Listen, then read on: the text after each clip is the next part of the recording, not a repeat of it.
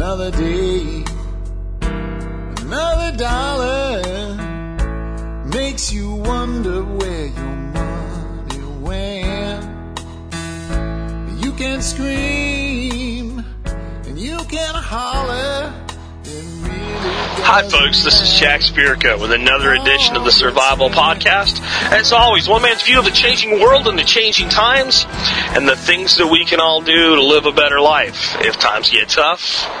Or even if they don't dictate it, as is almost always the case anyway, from my personal mobile studio, my 2006 .5 Jetta Diesel TDI, as I make my commute between Arlington and Frisco, Texas, across 50 miles of Texas highway, and spend my morning with my audience, who I consider to be my friends. And we discuss the things that are driving all of us to prepare for the worst and hope for the best. To take on the mantra of a modern survivalist philosophy. And as I often have to say, because I know I have new listeners every day to this show, we talk about survivalism here. While I hold nothing against the person that runs away to the mountains in the middle of Montana, builds a little cabin in the woods that looks like a Unabomber shack, stocks up on Mountain House, owns a bunch of AR-15s and AK-47, sits on ammunition and sits there and wants to be the hell away from everybody and hopes nobody ever bothers them, but is afraid somebody's going to come. If that's what makes you happy, go on about your life, and you can probably, if you can catch an internet signal out there, get a lot out of this show too, but that's not what we're talking about when we talk about survivalism and survival concepts. What we're talking about is the principles by which mostly our grandparents lived by, that will save us pain because of what other people are doing, or minimize the pain because of what other people are doing, or will help us deal with situations that are nobody's fault, but we may end up in, such as natural disasters, flu pandemics, etc. It also does mean that we're preparing in case we have to deal with a totalitarian government run amok, which, frankly, I think we already have.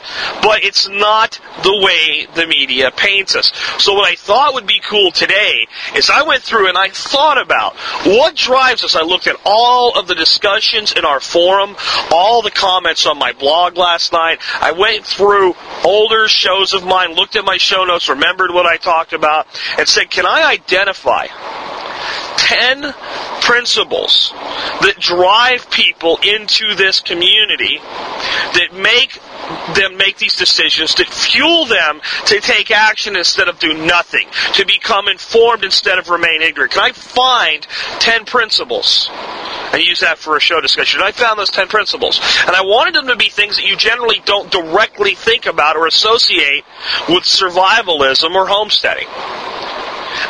And I think I've succeeded with that. So that's what we're going to do today. Now, I have some interesting house cleaning to do today. I have a bunch of stuff to do that's, one, you can meet me, two, about the support brigade, and a bunch of other stuff. And a lady I want to recognize with the salute of the week from here in Texas.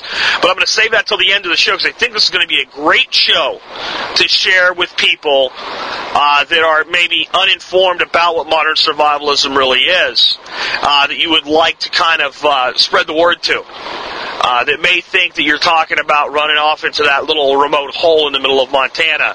And I think this will be a great way to reach them. So I'm going to save all the house cleaning till the end and go right into the show. So of these, I'm going to go through each principle and then kind of expand upon them. And I want you to ask yourself the following questions when I give you each principle and as I talk about it. One, do you feel this way in your heart? Do you feel this way in your heart? When I say it, does it ring true for you, even if you haven't quite thought about it that way before? Number two, is it possibly one of the things inside of you that's made you different from everybody else around you and made you feel like you wanted to do something about the situation that you're in or could end up in? Number three, can you hear your grandfather, or if you're an older person, your father saying these things, maybe in a different format, but does it ring true to that generation? The people that lived through prior to, during, and after the Great Depression. Would they feel this way too? And I think it'll be an interesting show because of asking yourself those questions as I go. So here we go. Tenet 1, or principle 1. Debt is a tool. It's a tool like a gun, and it does not belong in the hands of fools. Debt is a tool like a gun, and it does not belong in the hands of fools. And ask those three questions, and also ask yourself, how much of the pain we're in today was caused by fools using debt? And the reason I say it's like a gun is, not only should you never put a gun in the hand of a fool, but all of us have times where we act a little silly, we act a little goofy, we're not so serious, we play. My coach back in high school used to say, you're acting a clown. Right? Everybody in their life at some point acts a clown. Hopefully, once in a while, married folks, you do it with your spouse and you play with each other. Right? But you never freaking act like a clown or act like a fool, even if you're not, while you're holding a gun. When you're dealing with a gun, you're dealing with a weapon. You're dealing with a tool that's made to destroy things. And because of that, at any point in which you are dealing with that gun or dealing with somebody next to you who's holding a gun, you have to be 100% serious. And if you're not, then bad things can and probably will happen. And how much better off would we be if everybody looked at debt that way? If people didn't make jokes and just say, oh, well, if you don't owe somebody in this country, it doesn't matter. You're nobody. I'll never pay this back. I hope my kids can pay off my house because I can't. People say things like that today. The problem with this philosophy is that people are under the impression that a debt is a suicidal weapon only. It can only hurt you. But that is not true, and we are seeing the ramifications of that principle right now as we watch our country go through this economic depression. Even though they won't call it that, that's what it is. It's a depression. It is not a recession. We've been through recessions. We know what they look like. You're looking at a depression. Is it like the Great Depression? No, because society is different. But economically, it's just as bad, if not worse. And it was done by fools using debt as a toy instead of a weapon. It was caused by fools who gambled with debt instead of invested with debt. It was used by fools who leveraged debt with debt and more debt. It was leveraged by fools who sprayed and prayed with debt instead of taking aim at the target and making sure of what was behind it before they pulled the trigger. So again, the principle: debt is a tool like a gun. It does not belong in the hands of fools, nor does it belong in the hands of a wise man who is currently acting like a fool. Can you tell me whether or not you believe that in your heart? Can you tell me whether or not that fundamental is somewhere inside of you before I said it, and it's part of what drove you to where you are? And would your grandfather say the same thing? The next principle: when something's broken, you might not be able to just get a new one. So learn how to fix it and take care of it so it doesn't break in the first place. How many of our kids today, when something breaks, just, well, Dad, I need a new one, it broke. Right? Let me say the principle again. Ask yourself the three questions. When something's broken, you may not be able to just replace it. So learn how to fix things and take care of them so they don't break in the first place. Can you see your grandmother telling you that? Your grandfather telling you that? Can you see the wisdom in the way that they thought? And can you see how our throwaway society has caused much of its own problems? And can you see how people that follow that principle today will be less affected by the pain that others are causing through their ignorance and through their foolishness? Folks, these are what drives the people in our community today, whether they can articulate it or not. Principle 3. How about this one? Hard work should be respected, not avoided. Hard work should be respected, not avoided. Or another way of looking at it, there's something to be learned in a good, hard day's work. That man works hard, so I respect him. He's a great worker. I'm glad he's part of my group. I can depend on him to deliver every time. He comes through for the team. That principle is being lost in America today. The goal of the average graduate is to wave their degree like magic in front of somebody's face and get a job where they can spend half the day on MySpace checking emails, texting, and sending pictures. And unfortunately, there are some jobs out there where that's how people act every day. You won't work for me doing that. Not for more than a day anyway. But there are some jobs out there. But the graduate is finding that their degree isn't even valid as a hunting license for a job anymore. What people want today is experience, because the good times are over for a while. The fat has been trimmed from the hogs, and we're down to meat only. And we're coming back to a point where you're going to have to work hard to get anywhere. My fear is that time will not last long enough for the new generation to learn from it. But we know when we look and we see people making millions of dollars as lobbyists to get a congressman to vote a way that his constituents don't want him to, that he's not working hard, he's living off our money, one way or another, and we know that it's wrong. And we know that a lot of what we're seeing in our nation, in our capital, in our government, in wastefulness, in laziness and apathy is wrong. And we still respect those that work hard. Ask the clear questions. Do you feel that way in your heart? Is it part of what's driving you? And would your grandfather say the same thing? How about this one? This one might challenge you a little bit. You might have to think about it if you've never thought about this before. But I bet it's in you. To be dependent on a man is to be his slave. To be dependent upon any other man is to be his slave. This nation was founded on the concept of independence, not dependence. Our government is creating greater and greater dependence in every action that they're taking today. They want to nationalize the banking system, nationalize the electrical system, the energy system, nationalize oil, nationalize healthcare, nationalize retirement, nationalize the finance system, until everything, even down to the way that the food is distributed, will be controlled by government and government regulations, or the surrogates of government regulations through massive corporations that are protected by the government and allowed to do everything that they want. And that makes the American people dependent. You've become dependent on the distribution system and big agriculture for the food on your plate. You're dependent upon the government for your vaccinations for your children. You're dependent upon the government for a mortgage to buy a home. You're dependent on the bank, which will soon be owned by the government, to stay in your home by paying them for the mortgage. You're dependent on your local government, because if you don't pay them your property taxes, even if you pay for your house, they'll take it away from you. You're dependent on the government to educate your children.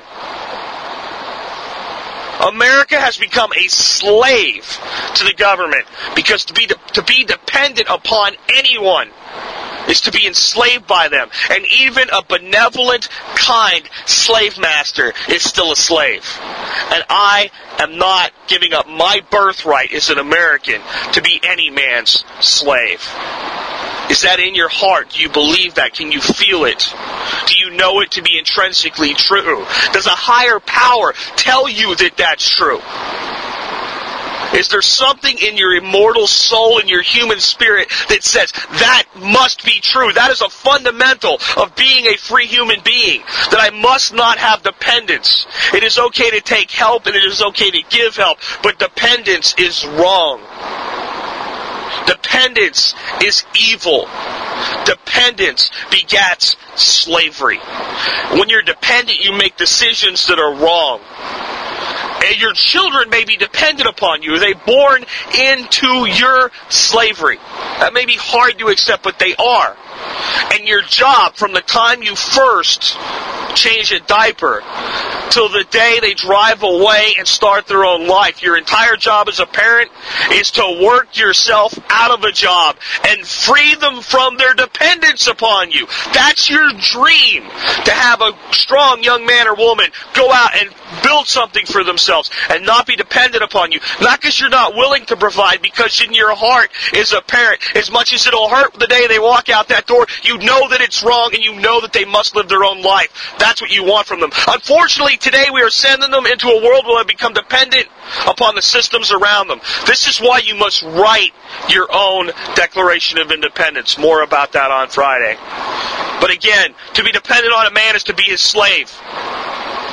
Can you see your grandfather or your grandmother telling you this? How about this one? Knowledge is priceless. It can never be taken from you, and it should be valued, and you should pass it down. If you have a skill, if you have a knowledge, even if your children will go do something different with their lives, you should teach them the skill. Even if they find it boring at first, let them learn from you. Give them the skill. You never know when they're going to need it. If you're a mechanic, teach your children how a car works. If you're a carpenter, teach your children how to make a cabinet or how to frame. If you're a mathematician, teach your children how to add, subtract, multiply, and divide. If you're an accountant, teach them how to deal with money. If you're a politician, teach them how to serve instead of how to rule. Can you see your grandmother telling you, knowledge is priceless? I want to pass what I know to you, and I want you to pass it down to your children when you have them someday. Can you see your grandfather saying those things? Can you see how that concept drove society in 1915, 1925, 1935 during the heights of the Depression? Even though the government was screwing up, the people had not forgotten the reality of what made them free, what made them Americans, and what was really priceless and what really mattered. How about this one, folks? Honor dictates that we consider our children before we act. Your grandfather probably put this to you as, I always wanted a better life for you than I had. Or your parents probably put it to you that way. One thing I want is for you to have a better life than me. I want you to have more opportunities than I had. Honor dictates that we consider our children before we act. Is our government considering our children today when they're putting us on course to be $21 trillion in debt by 2020? When there isn't even $21 trillion in existence? And when there is, it will be bad for everybody, and it will also be debt? Are we considering our children when we put off paying today so that they can pay for it tomorrow?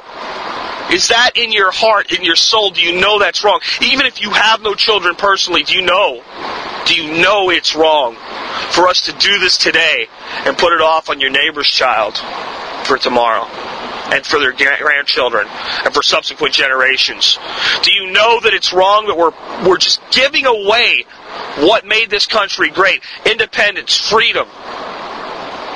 Restrictions on government, not restrictions by government. Honor dictates, folks.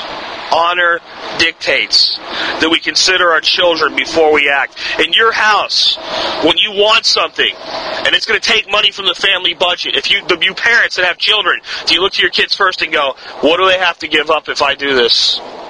And sometimes you go, you know what, this is better for everybody and I'm going to do it.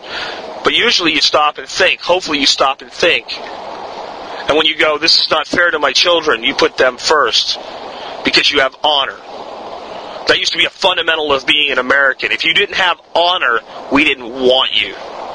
Do we see honor in our government today? Do we see respect for the people in our government today? Do we see honor that dictates that they look forward to future generations, or are they only looking forward to the next election? And the fact that that's what's going on, has that driven you to realize that something's wrong and there's something you have to do about it in your lifetime? There's something you have to do about it today for you and your family.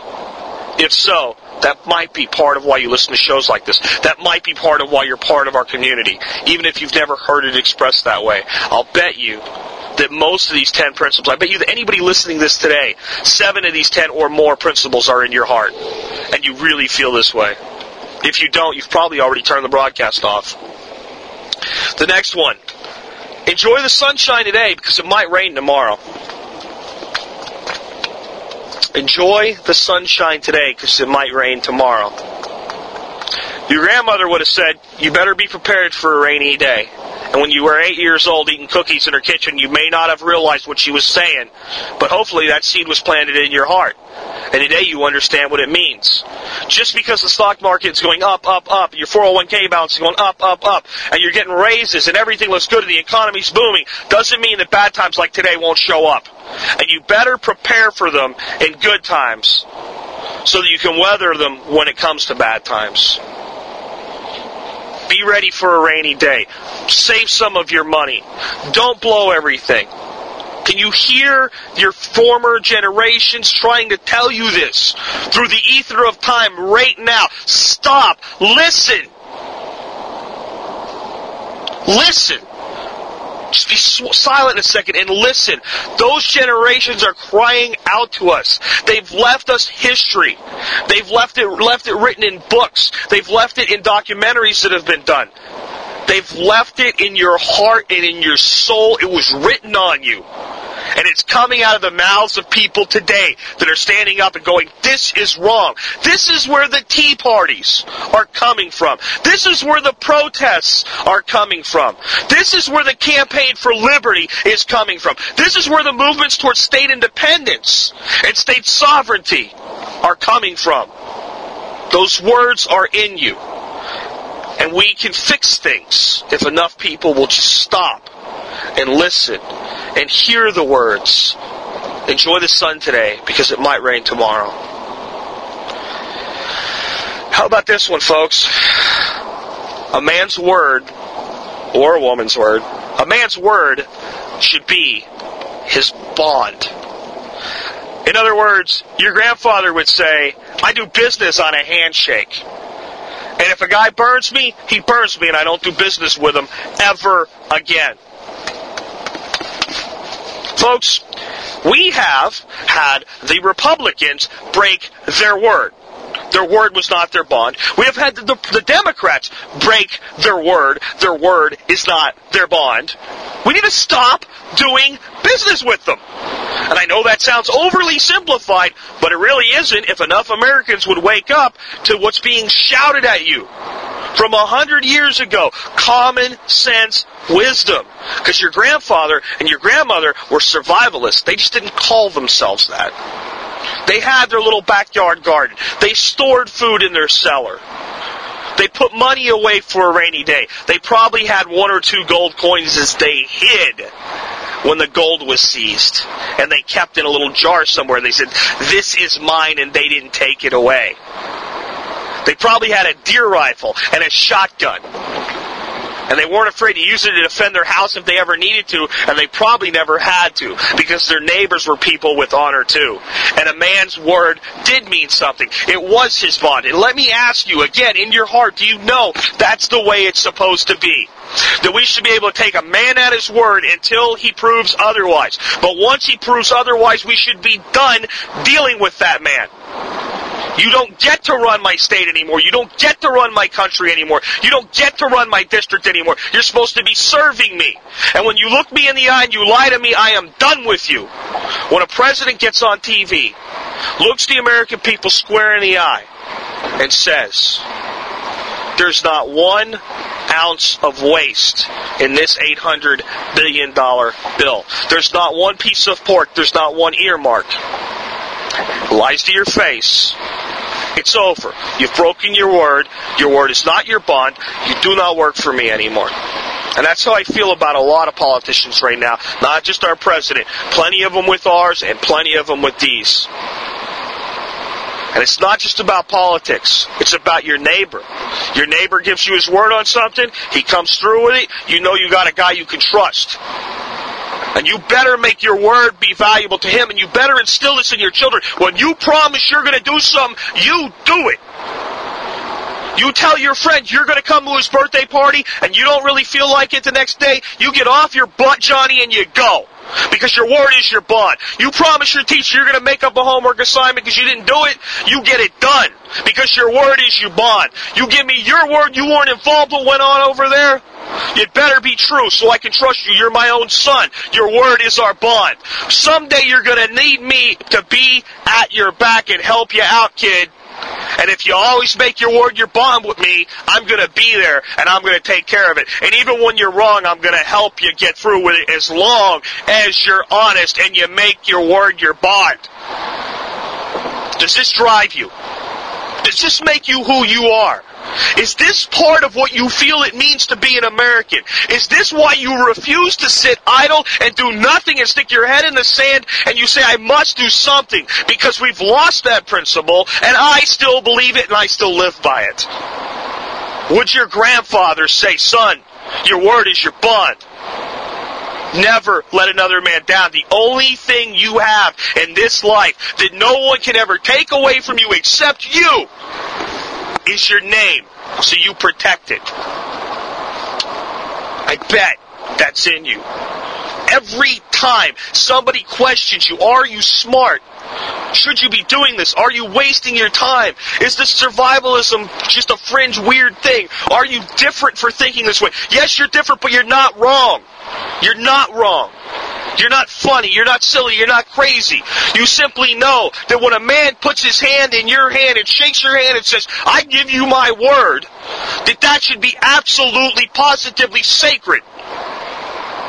And that a man that does it and doesn't come through for you, you don't do business with again. Whether he's your neighbor, whether he is a person at work, a business partner, somebody you make a deal with, or whether he's a politician running your nation, your state, or your district. When you break your word, it's over. We're done. And I will give you the benefit of the doubt until you prove me otherwise. And when we do that, we find out who people really are very, very quickly. Does that sound like your grandfather? Was your grandfather crazy?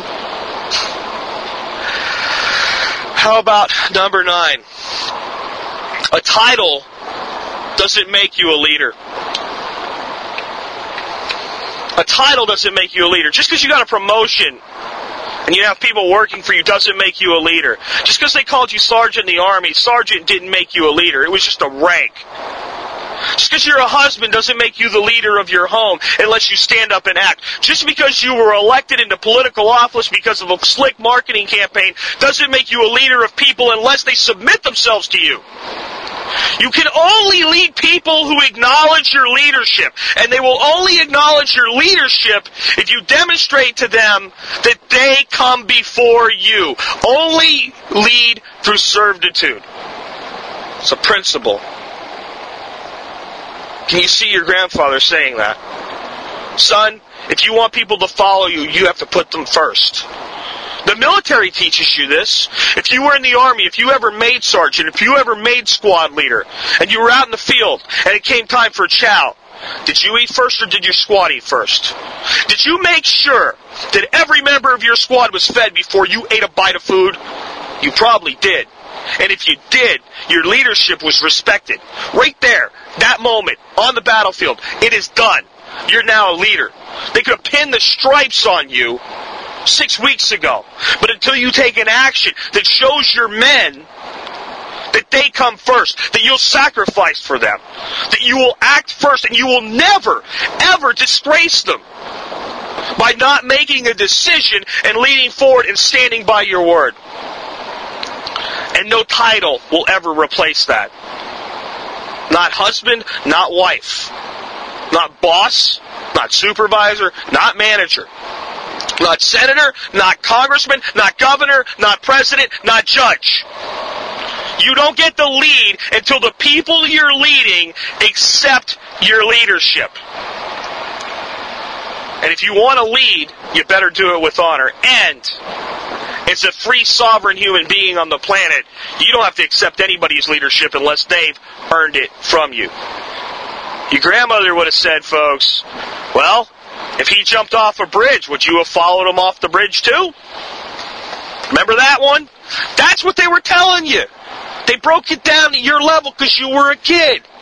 But what they were saying is you don't follow somebody just because of who they are, just because of their name. You follow a person because they've earned your respect, and you trust their leadership. And if they seem to be making a decision that's wrong, and you point it out, and they're hell-bent on doing it anyway, in your gut, when you know it's wrong, you have to move away from your leadership, and you have to say, no, I'm not following you there. This is wrong. What if we ran our government that way? What if we started running our companies that way? What if managers out there started to understand you don't get to lead your people until you earn their respect? Might be a different place. Is that in you? Is it driving you? Is it part of why you've separated yourself from what's considered normal today? Because you've realized what's normal is not normal. It's not what we should be doing. It's wrong. It has its own problems. It has its own mistakes. And that if you want to lead, you have to lead through action and sacrifice and servitude, instead of leading through pompousness and arrogance and, oh, look at the letters at the end of my name. The final principle that I think is driving people into the survivalist community, self-sufficiency model, the homestead model, making them plant their own garden so they can feed themselves, making them build their own projects so that they can do things for themselves. Everything from homemade solar panels and wind turbines to solar ovens to solar dehydrators to taking an old boat, making it new again, to rebuilding a car, to rebuilding an engine, to teaching yourself a skill. Knowledge without application equals zero. Knowledge without application equals zero. Your grandfather exposed this principle to you when he said to you, that boy is book smart and street stupid. Remember that one? That boy is smart on paper, but on the street he's dumber than a box of rocks. I don't know what colloquialism your grandfather used, but I bet you used one. I bet you can remember one from your grandfather on one side or another, probably from your dad. Use your head for more than a hat rack. Remember that one? That's what they're saying. You can be smart. You can know tons of facts. You can have fancy degrees. But if you can't get things done, it doesn't matter. No one pays you to sit around and think. You're paid for what you do. That's the American way. What you know is not as important as what you do with the knowledge. And what are we seeing running our nation today? Smart people on paper that can't get things done the right way for the American people. That's what we're seeing. We're watching companies run into the ground. We're watching the governments of our states being run into the ground. We're watching our states go into bankruptcy. We're watching incompetence. We're watching geniuses. Financial freaking geniuses. And if you put a test in front of me and in front of them, they'll beat me, folks. I'm a pretty smart guy, but I'm not as smart as these guys that have PhDs from Harvard in finance when it comes to all the principles and all the theories and all these other things. But yet, I know when you're in debt, you can't solve the problem by borrowing more money and spending more money. Then all you'll get is more debt. I understand that. I can apply the principle, but for some reason all these financial geniuses can't. There's no way that a person could be that intelligent, and if they were really doing the work, the real application, could think that, you know what, we can solve this problem by borrowing a couple $1 trillion more. What's the problem? Oh, we're $13 trillion in debt. I know. Let's put us $21 trillion in debt. But that would, add a third to the debt, and then we're going to have to pay it. But, well, you know what we'll do? We'll spend the hell out of the money while we're borrowing it. So we won't create any reserves or anything. See, this is what I'm talking about. And how many people do you know that are book smart and street stupid? Smart on paper, but dumber than a box of rocks. And how many of them today have come into positions of false leadership in companies and in government? And it's something telling you it's wrong, and it's time to do something different. I think that it is. And I'm asking you again, of these 10 principles I gave you today, How many of them are written in your heart? How many do you know to be true? How many are part of what's driving your decisions today? Because you know we've left what used to make sense and turned to what makes no sense at all. So, when you call yourself a survivalist, what are you really saying? To me, what we're really saying is, as a survivalist, I take accountability for my own actions. And I don't want to be dependent on anybody else. And I won't follow the stupid. And I won't act like a fool when I'm holding on to something dangerous. And I'll take care of the people around me. And I'll take care of myself. And I'll help who I can. But I'm damn sure going to take care of my own first. I'm going to hold you accountable when you do business with me. And if you break your word, fine. I'm not doing business with you again. Is that crazy? Or is that the most rational damn thing we could be doing today? I won't borrow money when I'm broke. And I can't pay it back. And if I do have debt, I'm going to eliminate it.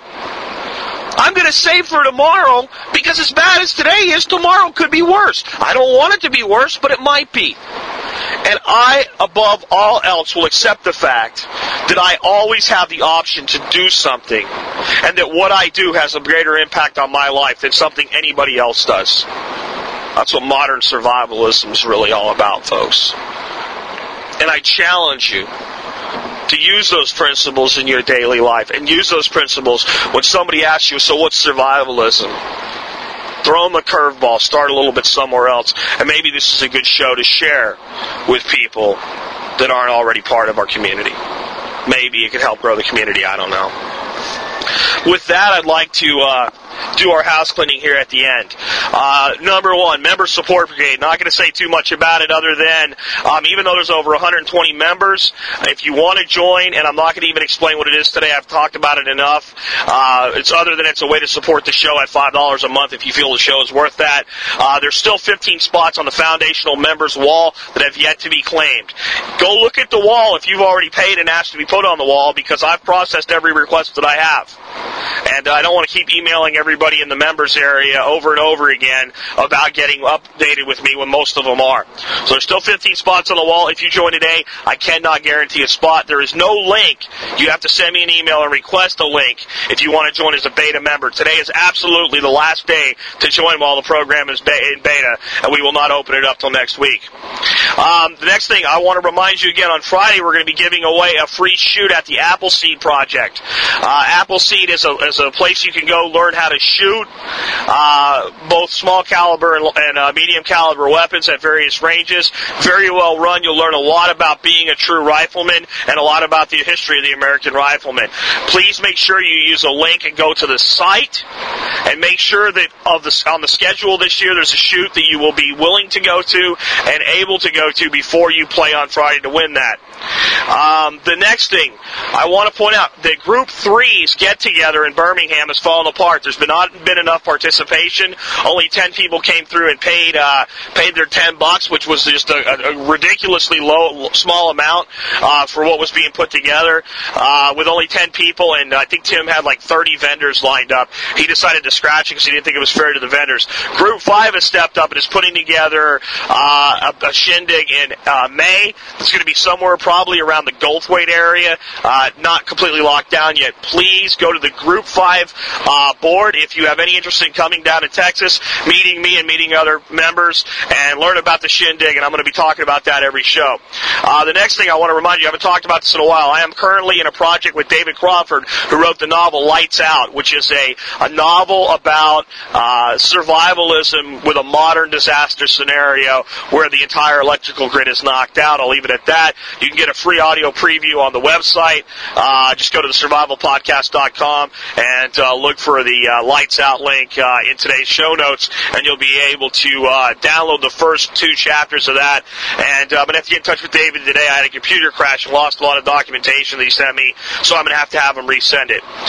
So that kind of knocks all that out. Now, the next thing I want to let you know, if you live in the Dallas-Fort Worth area, anywhere in the Dallas-Fort Worth area, and you like gun shows, There's a gun show in Fort Worth this weekend, Saturday and Sunday. I haven't decided on the date and the time yet. I will decide that today. In the Group 5 board again on the forum, there's a thread about it. I will post the date and the time I'll be there and the area to meet me at. I'd love to meet some of you. Just walk the gun show with you. Take a look at what's out there. Shoot the breeze. So I'm going to be at Fort Worth at the Will Rogers Center probably on Sunday because it looks like it's going to rain more Sunday than Saturday, so that'll give me freedom to shoot video on Saturday. So the gun show, Fort Worth, Real Rogers Center, come meet me and maybe some other Survival Podcast members.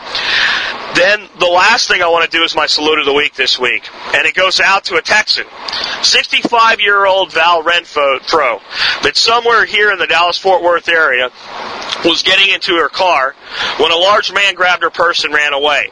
She chased him down in the car, was screaming at him while she was on the phone with 911, "Give me back my purse," and I think she used the F word and they bleeped it out, and it sounded pretty cool. Well, he kept running, and the police weren't getting there fast enough for Val, so she hit him with the car. She knocked him down. Now, she said she just bumped him. She didn't want to kill him. Well, that slowed him down. He hit the ground, but he got up and started running again.